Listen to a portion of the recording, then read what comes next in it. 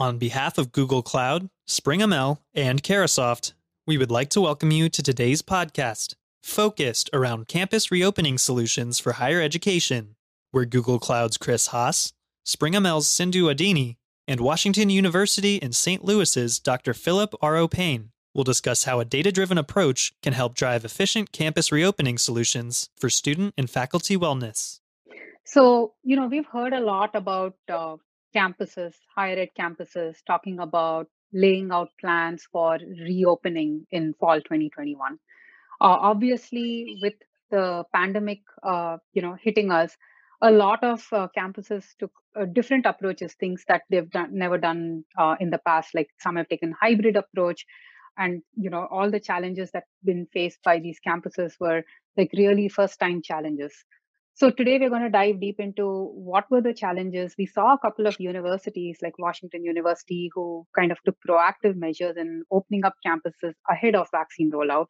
So let's talk a little more about what are the challenges and how Google and SpringML enabled overcome some of these.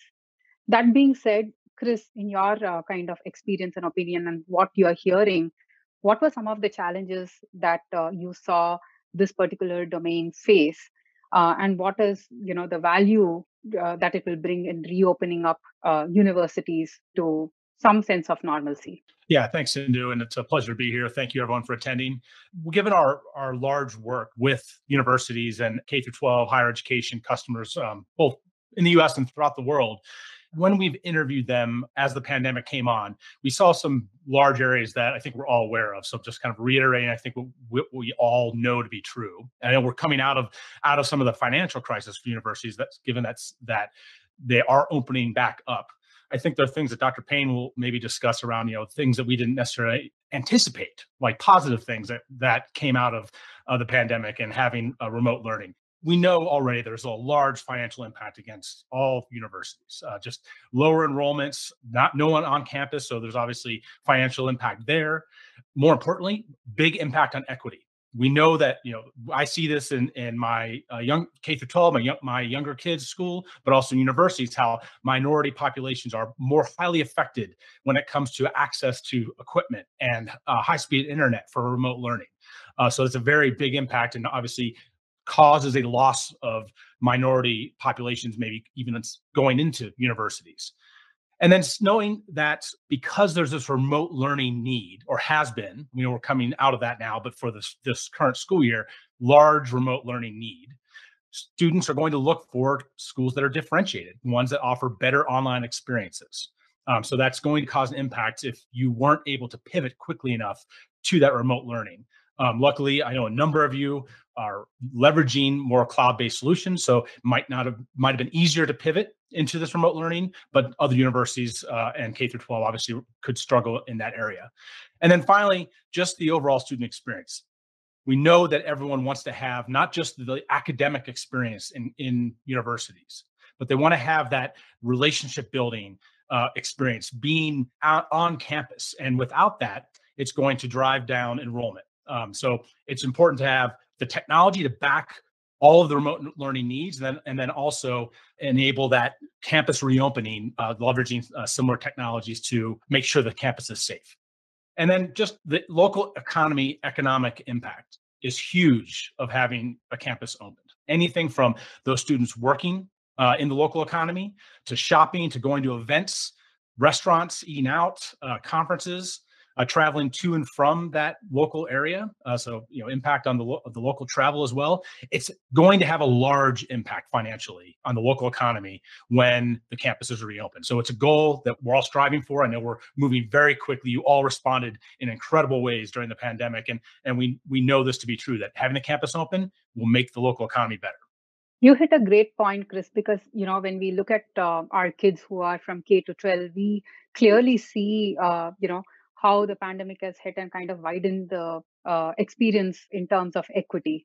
But Dr. Payne, given that we are hearing about all this, what was your experience when the pandemic hit your your university specifically? Yeah, so it's a great question. It was sort of a dramatic turn of events at the beginning of the pandemic. In a period of just a few weeks, we went from, asking the question of whether we needed a plan to respond to COVID-19 to moving to a situation in which we had no students on campus and we had shut down all in-person instruction, research, and non-essential clinical activities in our medical center. And it happened very quickly. And then the question sort of came up, what next? And I think that we quickly ascertained that there were a couple essential aspects of deciding what that what next would look like. The first was that we were going to take a data and scientifically anchored approach to making those decisions. Probably not accidental, given that the chancellor of our university is a quantitative political scientist, and we have one of the nation's largest academic health centers and a leader in this area, including infectious diseases and global pandemics. I think the second thing we recognize is that we needed, to the point that Chris just raised, we needed to find a way to bring as many of our students back safely and provide alternative mechanisms for our students to engage in education and research if they couldn't come back to campus. So really a hybrid approach and leading with that hybrid approach.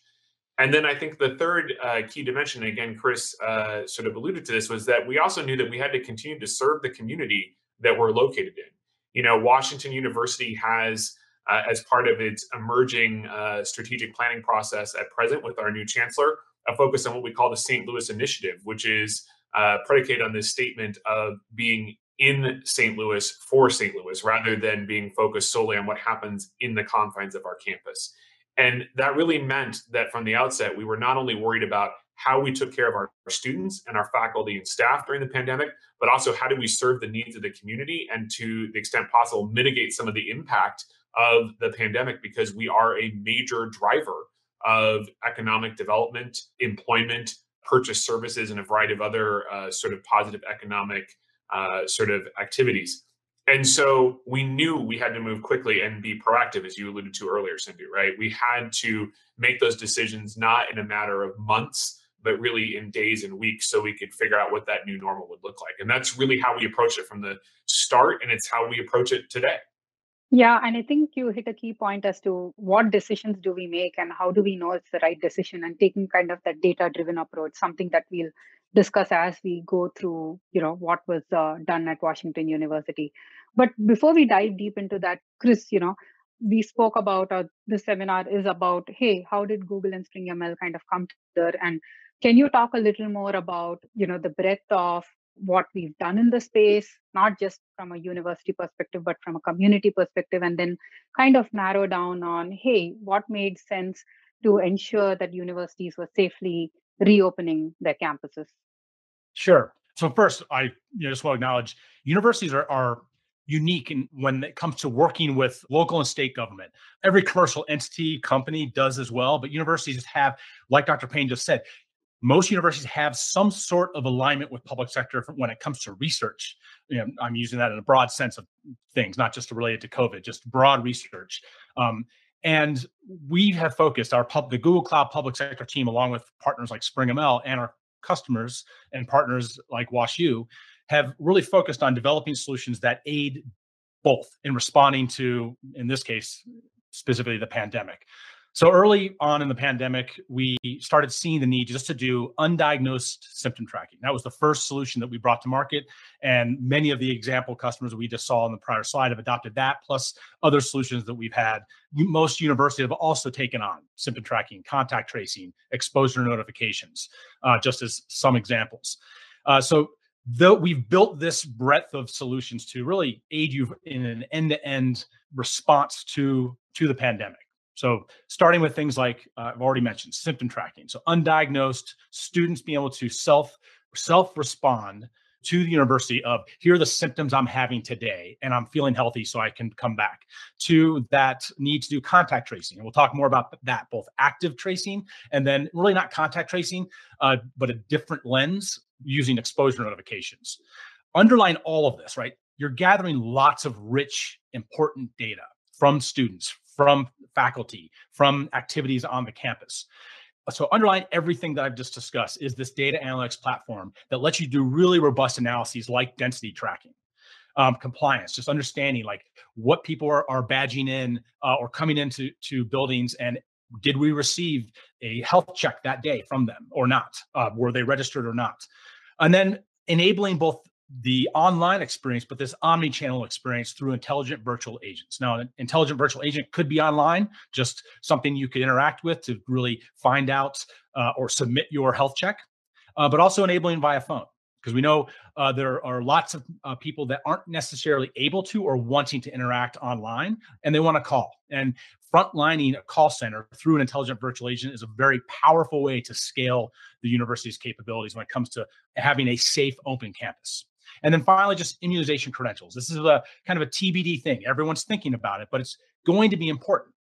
I don't know exactly how it's going to come out yet. There's no, there are standards bodies that are working on it. There's lots of organizations that are engaged with this globally. There's going to be a need for it. I just, think it's something that we all need to be aware of, because having disjointed solutions for immunization credentials is not going to be a thing that's going to benefit us in the future. So coming up with this concept of a immunization credential to understand students, in this case, coming into a campus and ensuring that they are, safe to return to class.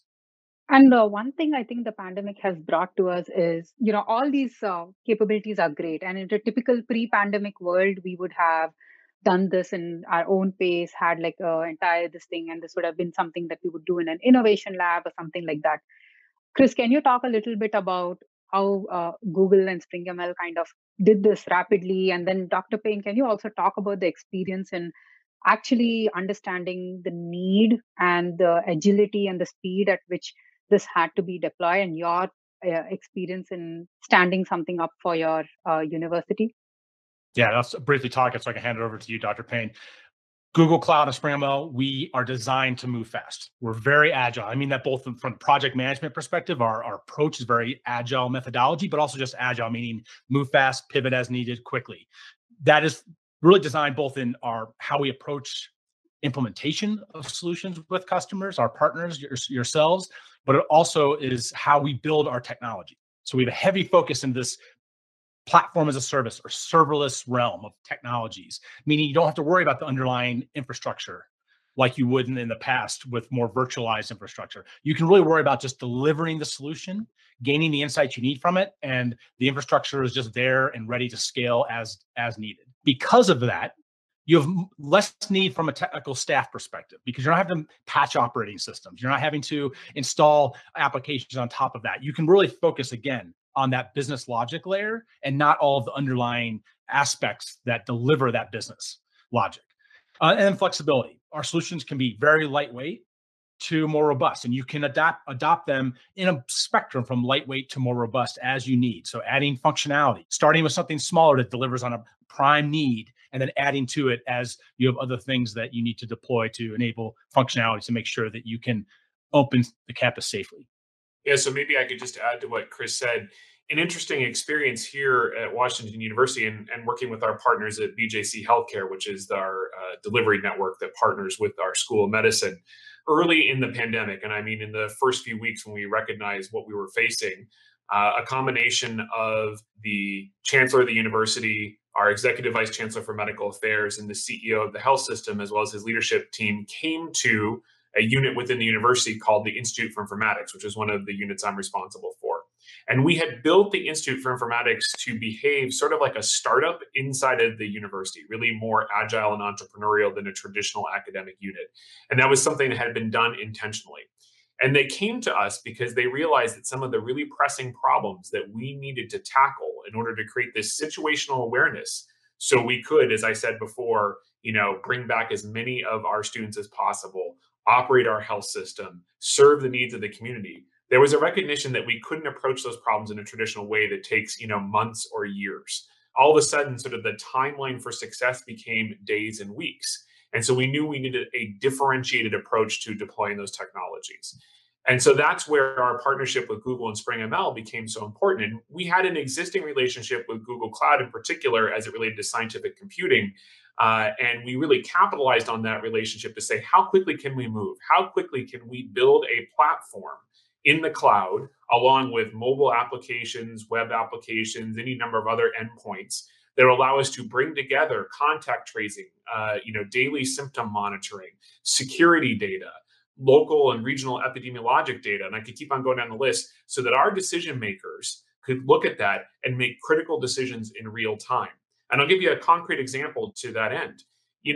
Early on, before we had deployed the platforms that we were able to develop working with SpringML and Google, we had a question raised, which was we had a prototype of a daily symptom screening application. And we'll ignore the fact that it was buggy and didn't scale particularly well, but luckily we only had a few thousand people on campus at that point in time.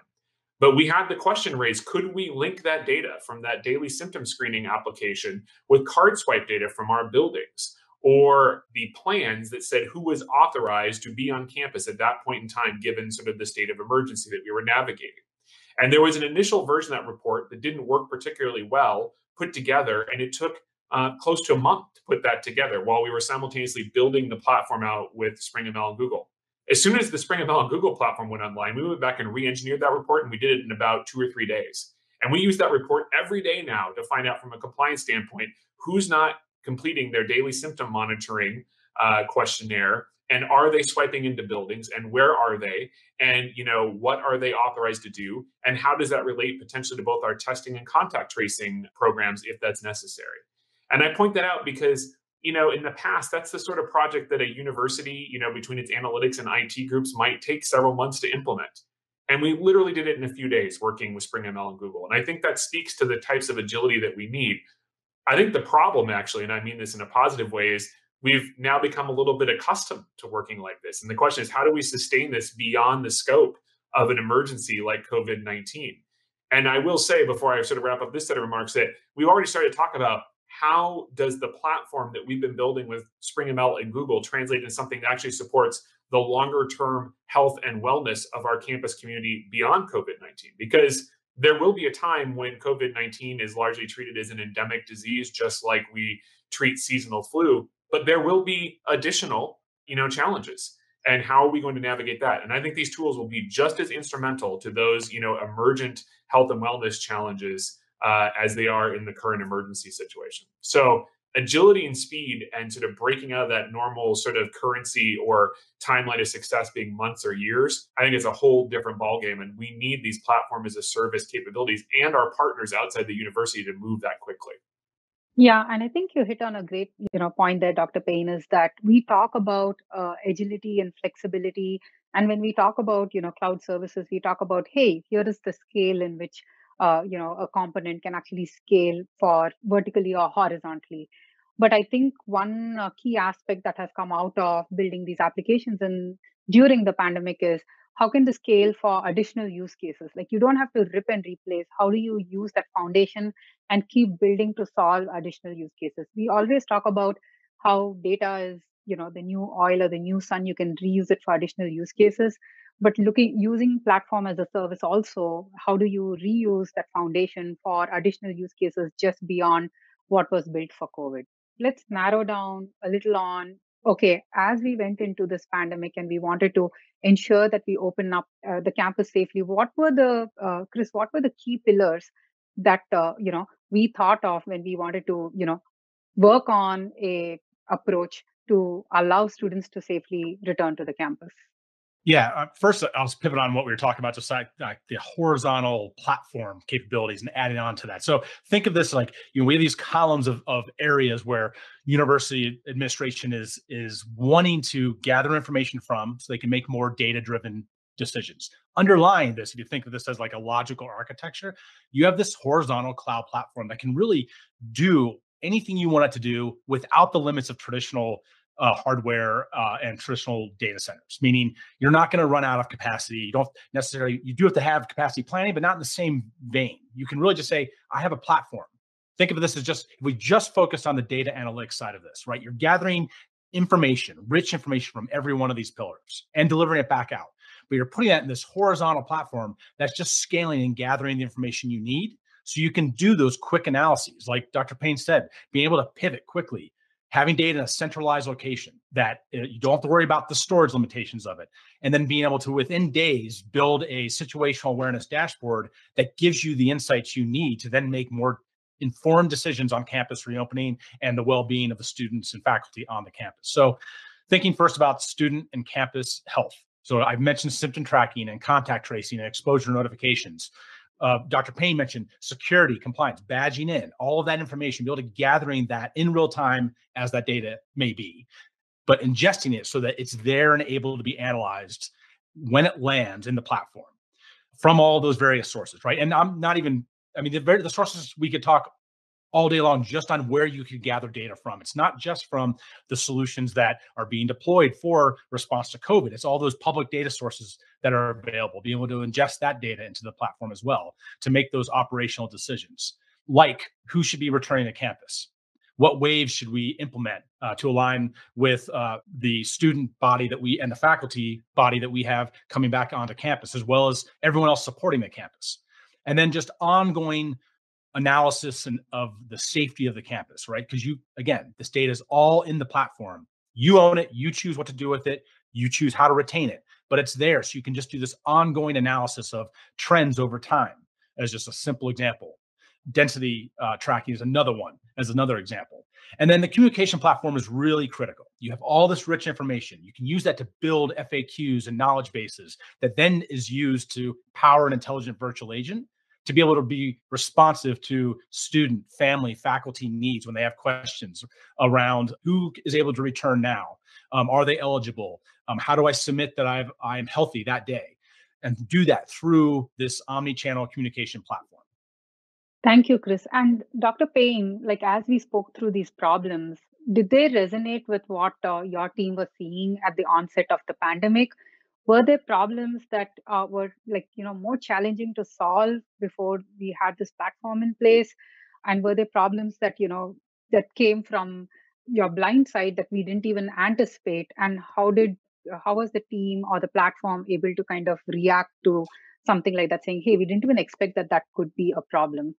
Yeah, so it's a great question. So I would start by saying that I am prone to describe the environment at Washington University, including our technology and data environments, as being pathologically decentralized. And as a result of that, the data assets and the tools that we needed to make sense of that data in response to the pandemic were very much distributed across the campus in a variety of silos. And what we quickly ascertained when our leadership was saying, how many students can we bring back and, have an adequate amount of, housing, including isolation housing? What volume and frequency of testing is required in order to manage the campus community and make sure that we identify, sort of potential outbreaks? If there is an outbreak, how will we sort of understand from a sort of epidemiologic standpoint where it started and how it might propagate across the campus? And I could keep on going down this list. But all of these involve sort of connecting the dots across a variety of data assets on the campus. And I think that the real blind spot that we identified is that because of that, as I affectionately referred to it, pathologic decentralization, we didn't really have the connective tissue. You can tell I'm a faculty member in medicine, so I have to keep on using all these healthcare paradigms. But we did not have the connective tissue to bring those data together quickly and easily. And every time we asked the question, it required all these sort of ad hoc and very bespoke sort of hand-coded solutions to bridge those data. And that just wasn't fast enough or reliable enough to meet our information needs, which goes to the point that Chris was making earlier, right? We really needed this platform where we could stop worrying about how is the data stored and how is it accessed in the source systems, but where we could sort of deliver that data alongside new data sources like we've already talked about, such as symptom screening and contact tracing and the like, and then produce measures and visualizations and reports, in a matter of hours. And, we simply did not have a shared platform and a, sort of ability to connect those dots across all of those capabilities. And I will tell you that, early on, we had some very tough conversations when people said, why is this so hard? And the answer was because we've never taken the time to, really think about how all of these individual data assets on our campus connect with one another. And then, the next question that we were often asked, especially by, sort of our senior leaders was, why is it that people in private industry or in other economic sectors can do this and we can't? And the reality is because in other economic sectors, there has been more proactive investment in the types of data platforms that enable situational awareness, which has not been as high a priority in, higher ed. And so when you put that all together, our real blind spot and I would say it was a blind spot for some of us, but maybe not all of us, was the lack of that sort of ability to connect the dots quickly and easily in sort of a robust way. And so that's where the work that was in front of us became so critical. It wasn't necessarily that we didn't have the data in its source systems to understand what was going on. We just didn't know how to get to that data and combine it and then deliver it in a meaningful and actionable format. And when you're starting to make decisions very quickly that, quite honestly have real life or death consequences, because, we talked about the fact that we needed to, return our students to campus. In equal measure, I needed to have a plan to bring back our clinical faculty and staff and clinical trainees to run one of the country's largest academic health centers that ultimately took responsibility for almost 70% of all ICU admissions for COVID in a 300-mile catchment area. So in equal measure to taking care of my student population, I needed to do all the things we're talking about to make that health system run. And so, there the stakes are quite high. And again, we had to be able to connect the dots to be able to make smart decisions very quickly to respond to what was a very dynamic situation. And, we look back at it now, a year later, and we say, okay, we're really glad to sort of, have a little bit more understanding of the work that needs to be done. I got to tell you, at the time, we were having critical conversations like, can we even, get enough reagents to test people? Do we have enough PPE? What's the potential mortality rate if we bring too many people back to our campus, right? Those were the sorts of conversations we had to have early on, and they all require data to, really be able to ask and answer those questions. Yeah, and I think that's a great segue into, yes, we spoke about, hey, here is all the data, the siloed data. How do we connect them to make those insights and those decisions? But then again, how do we actually approach this problem of bringing the data together and making those right decisions, but at a scale? How do we ensure that what we are solving for also solves for, the student journey? Because when we actually, typically as technologists, when we start looking at, here is an insight that I need to get, we start looking at what are the data points, the technology, and the scale for, hey, how do I scale this technology to bring in the data points? But Chris, can you talk about how we took the approach to scale it for something like a huge university, how we accounted the user, how we kind of accounted the user journey, and how we enabled this functional aspect within Google Cloud? Yeah, first I have to say, and please don't take this in the wrong way, I mean it in a positive light. I think public sector universities, you're extremely data rich. You're intelligence rich, meaning you have the individuals who literally develop these technologies that then the world adopts. But because you were the earliest adopters of technology before commercial, right? Public sector, government, and universities adopting technology decades before commercial entities really were. That's your technology poor, or have been technology poor traditionally, because you've had to adopt these more point solutions over time, which means you have to maintain them over time. So pivoting to the cloud and leveraging the cloud to can help you leapfrog, really, in my opinion, over where maybe a commercial entity is right now. Cloud gives you the ability to really leapfrog. So as an example, leveraging something like a cloud-based, it could be a installable mobile application, or it could just be a web-based mobile application that students and faculty use. This also includes that omni-channel experience I'm talking about as well. So not leaving out people who don't want to or can't access this functionality online, but having that capability in the hands of the students and faculty to then give that information daily back to the university. We'll start building this aggregate level of data set that they can leverage. Now, talking about how you can integrate with, as needed, local testing and other hospitals that might not be part of the actual university system, but are serving the needs of the faculty and of the students. Be able to integrate with them, leveraging cloud-based technology across a hybrid cloud environment, as well as the concept of the edge. The edge in this case could be the actual pharmacy, delivering tests, or the other hospital entity delivering tests, and be able to feed that information back into the university's platform. Building all this aggregate level data set that you can then analyze and then respond as needed back to all of the stakeholders, both the administration, but also the families of the students and the faculty themselves, as far as what's the latest information coming out from the CDC? What's the latest guidance from them? What's the guidance from the university? What are the parameters by which you can come onto campus safely and healthily? And just how can you continue that bi-directional communication with them to make sure they're feeling informed and safe when they're returning to school? And that's talking about, taking that just down to the user journey, and the fact of, in this example, how having an open campus with that wellness application the student can leverage enables them to really, eventually be more safe in doing things in the local economy. So we're going, in this example, just going to an event and being able to do check-ins and making sure that they are healthy first to go. And then once they've done that, be able to flow through the whole journey to go through that event and then still return to campus at the end.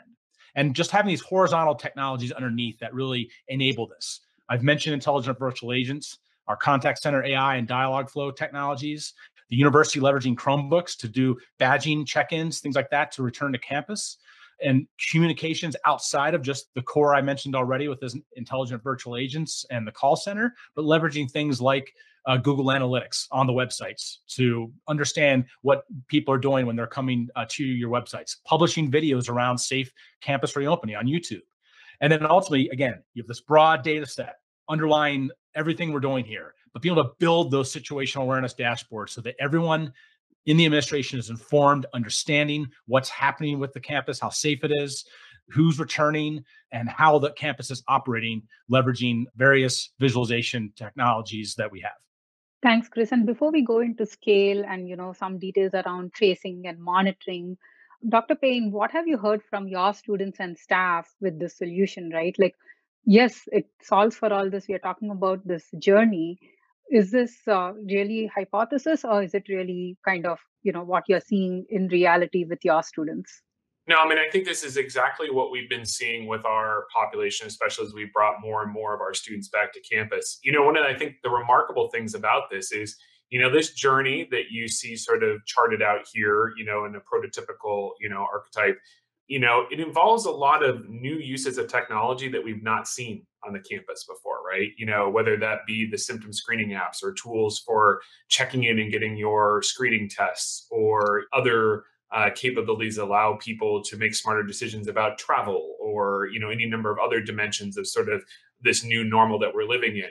And the thing that I want to emphasize is that through the use of sort of the responsive web apps, mobile solutions, and other tools that we've been able to develop working with SpringML and Google, these have become very embedded in our campus culture, right? This has become sort of the norm. And our students are actually quite used to it now and accept that this is part of the campus experience. So I think in many ways, one of the things that we've done is sort of re-engineer the culture of the campus experience. And in a way, we've put health and wellness front and center in a way that it never has been before, right? We're asking every one of our students every day, how are you feeling, right? Now, we're asking targeted questions that are related to potential COVID-19 symptoms. But more broadly, we are asking them to provide feedback where if important signals are found, it gets routed to the team in our student health center, and they will follow up and determine whether those students need additional support from a health and wellness standpoint. We've never done that before, right? Similarly, we are creating sort of a shared compact around safety in the classroom or in other shared environments by saying, you need to complete these screenings and have your daily screening app and actually check in with, the people managing that facility or location so they know that you have completed that, right? And we have monitoring compliance to make sure that people are sort of, adhering to that sort of social compact. So again, we've created the social compact where not only are we looking at the individual level, but we're also looking at sort of the collective level. And there's this expectation. And, there's interesting byproducts, which I won't belabor, such as the fact that we had famously a Instagram account that popped up where people were posting pictures of individuals not adhering to masking mandates. I wouldn't say that that was a university endorsed activity, but an interesting use of social media to create that social compact. But the reality is these have become embedded in the campus community. And I would say that, what we've really done is we've re-engineered the campus journey.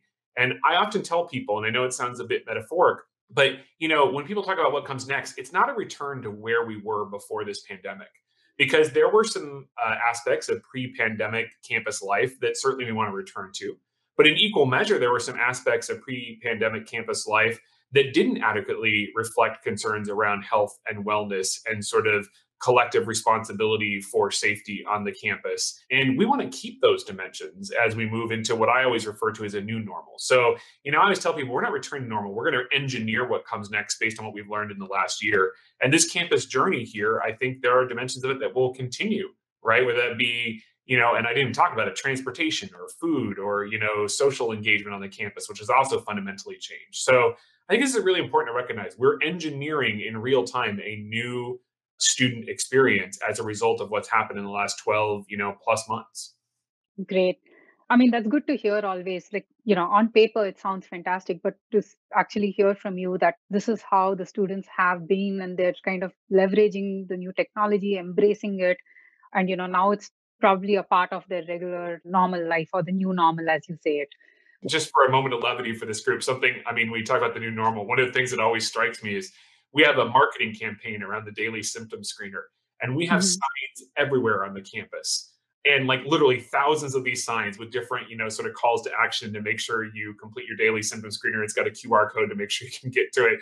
And I have a tendency on the weekends to walk my dog through the campus. And I have Mhm. to tell you, like, every once in a while, I have to like step back and say, oh, wait, that project with the thousands of signs on the campus, that's my project. It's interesting, but I mean, it's everywhere, right? We've embedded it, there are social media campaigns, there's physical media, there's all these other steps. It's become endemic, much like I described the virus. These sort of daily use of these technologies has become endemic on the campus. Yeah, and I'm sure when we actually even dive into analytics, you can tell us more about how you've measured the success of those marketing campaigns. And before we dive deep into that, Chris, would you tell us how we functionally enable this? And for our audience here who has different views of what digital contact tracing is, what are the different types that we do here that we know about in terms of contact tracing? And also, we'll quickly pivot to Dr. Payne to talk about what is the type of contact tracing that we leveraged at Washington University and what are the other additional aspects we added to it, and then look at how you're actually looking at the data and ensuring that and the patterns and the trends you see from that data being gathered. First, I just want to comment, and we could dive into this, so I don't mean to take us down a rabbit hole, but just pivoting on what Dr. Payne said. It'll be interesting to see how you take away the need to gather specific information from students and faculty around COVID-19 to the future of just general wellness. And now that we've gone through this digital transformation and we kind of have a level set of behavior and acceptance of, submitting information so that you can be better taken care of, how maybe something like these applications could be changed into something of just general wellness and collection of wellness information and health of individuals, not necessarily identifiable. Aggregate level, just understanding, is my campus feeling well in general outside of being sick? Now, I'm not talking about sickness, but it'd be interesting how maybe these technologies could be pivoted to that in the future to just understand wellness generally, which I think is something that is probably going to be, well, it has been on everyone's mind for a long time now, but I think going to the future will probably be even more so. So anyway, pivoting back to the slides here, and I've talked a lot about this, so I'll try to pick it up. But again, the whole idea is that you're deploying applications quickly to respond to the pandemic in order to safely reopen campus. So symptom tracking, contact tracing, many other examples, communication platform, generating data that can be routed immediately to some sort of support service, right? On-campus support service that they can take action on it, but also flowing that data into this analytics platform so that it can be aggregated and analyzed in real time, historically, however needed, and then visualized to be able to make those data-driven decisions. And that all being put into this smart analytics platform, as well as the underlying modern application platform that really powers everything we're talking about here. And just enabling the cyclical data flow and data analysis and application scalability that the cloud platform delivers for the university, and then serving the students and the faculty and the administration. So can we talk a little about those types of tracing, Chris, and then we'll quickly, ask Dr. Payne to describe what we've done for WashU specifically.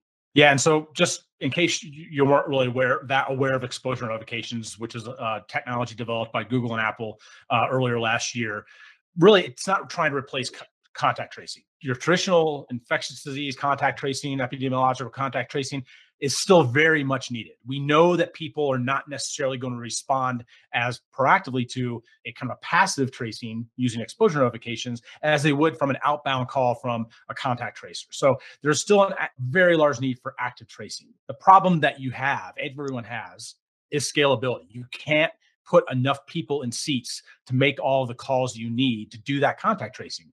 And I think, Dr. Pan, I'm sure you have the numbers. I think the average infection for flu is like 2 to 3 people beyond the infected person. I think COVID is triple that, somewhere in that realm. So you can imagine just the need to do, how many people you'd need to do effective active contact tracing. But we have the technology to do that, to enable the capability to automate that in ways that let you scale those contact tracers. And then you have the alternative of exposure notifications, which really lets the person be in the control seat of, do I want to notify everyone that I've maybe been, I don't know about, but I've been in close proximity with, that I've been infected, and share that back also with the state's public health authority and the university.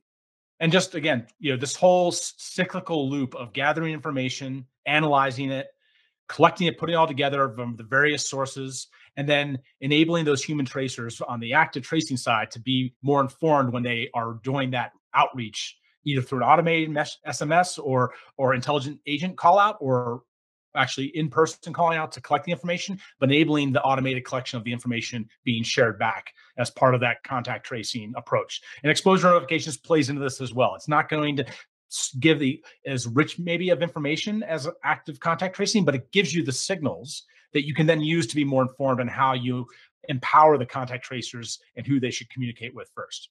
And active monitoring, again, just a more automated way to enable contact tracing. So through mobile applications, being able to automate the automated collection of contact traced information. Could be symptom tracking, it could be tests, it could be a collection of who they've potentially been in close contact with, all through a modern platform that enables the actual students, faculty, families to be easier in gathering that information and providing it back to the university and the state public health departments. Thank you, Chris. Dr. Payne, can we double click into how this translated for WashU? You mentioned, it was even beyond just the students. Can you talk a little more about the active kind of symptom tracking and contact tracing and exposure notifications? Yeah. So first of all, I want to go back to a point that Chris made. For us, it's somewhere between 10 to 11 individuals for every positive COVID case. So actually, I think we've learned that your multiplier about 3 times is exactly right. With the challenge being that the sort of time frame in which we have to identify those individuals and get them into isolation is much more challenging than it is with influenza. So that problem is, multidimensional in its complexity, to say the least. We started out our sort of journey in this regard focusing on daily symptom screening. And we started first with our health sciences campus and then expanded to the rest of our campus. And, this is delivered to, all of our workforce as well as now our students.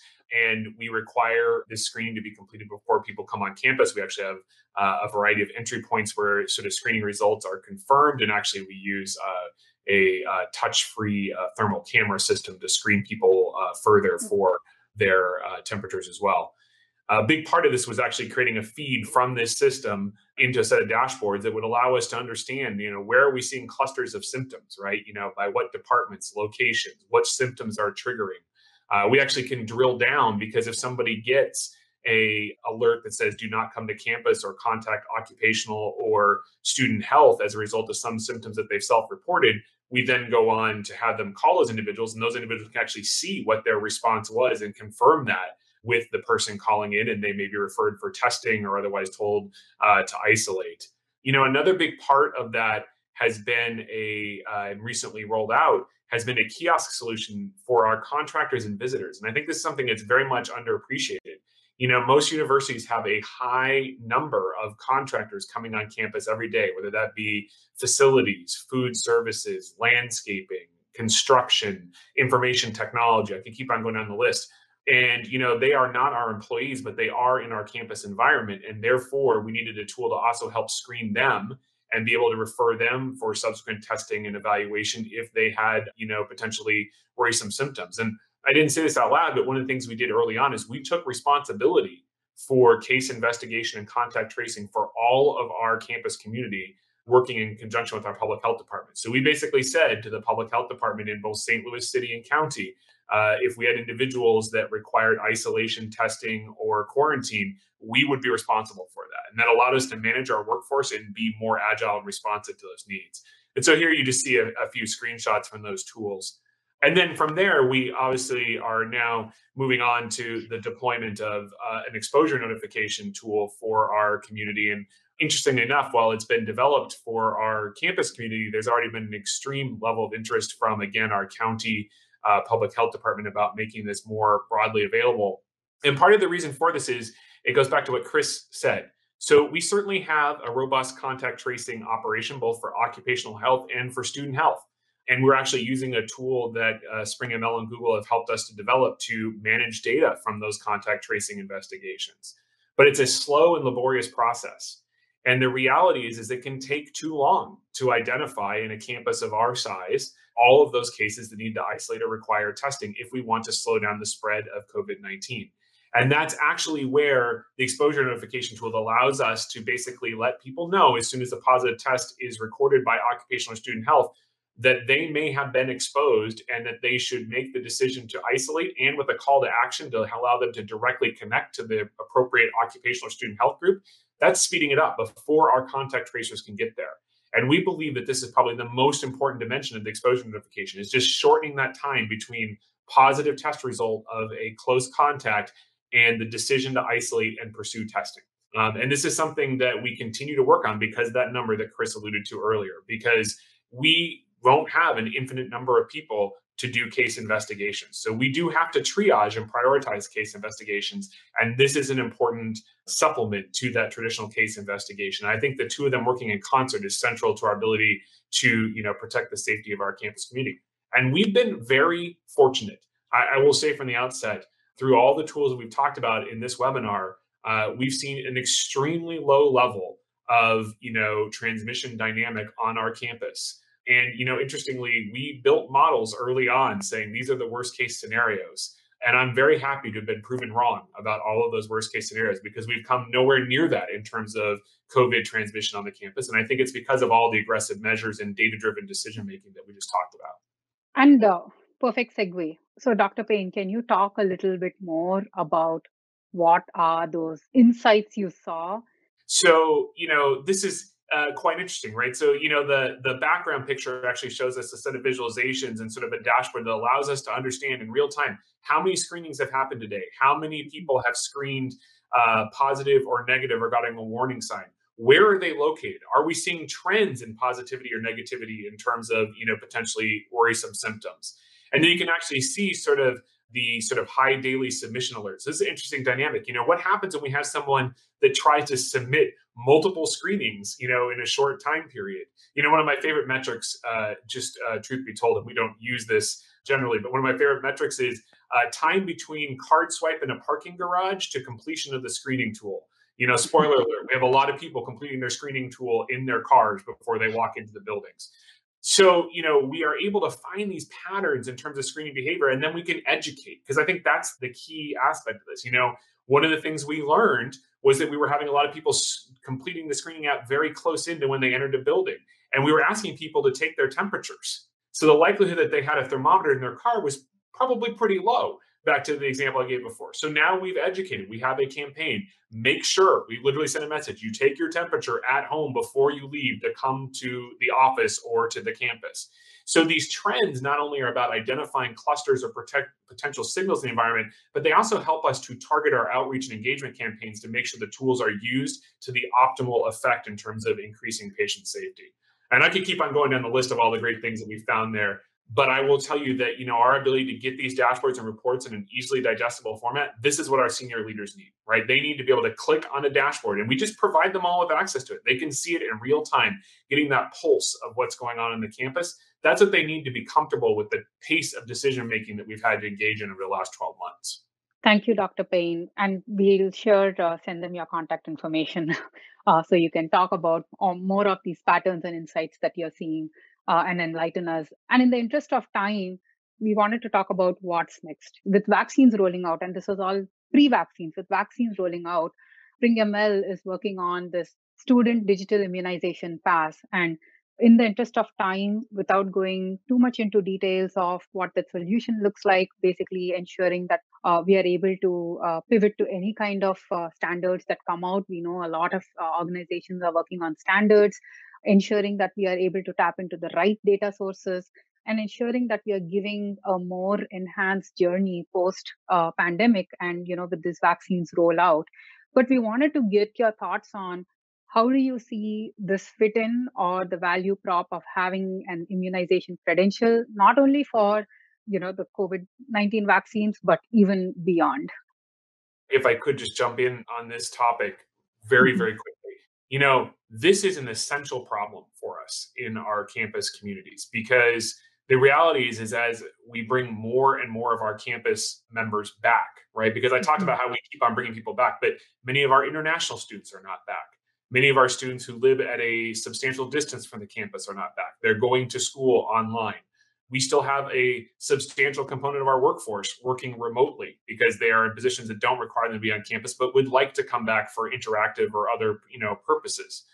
People are receiving vaccines everywhere. And you and I have talked about this. In another part of my job, I'm responsible for sort of our data strategy around our community vaccine campaign. People are getting their vaccines everywhere.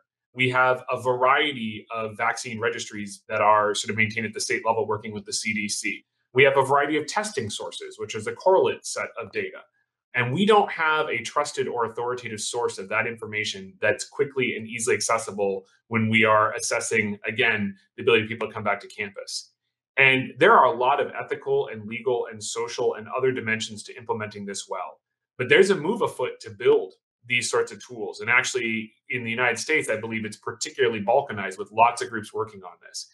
And so I think, especially for the higher ed community, we're going to have to decide how do we take a sort of collective step forward to have tools that we can trust and that are interchangeable because we work across campuses and through communities of practice, right? Whether that be in a professional or scientific or academic setting. So I can't emphasize enough how important this is and how important I think it is for these standards not to be developed by someone else and imposed on higher ed, but rather higher ed needs to be at the table designing these in a way that meets their needs. It's a little bit of a soapbox moment, but I think this is absolutely essential for our community to consider. Chris and Dr. Payne, thank you so much. It was really an enlightening conversation for our audience here. Thanks for listening.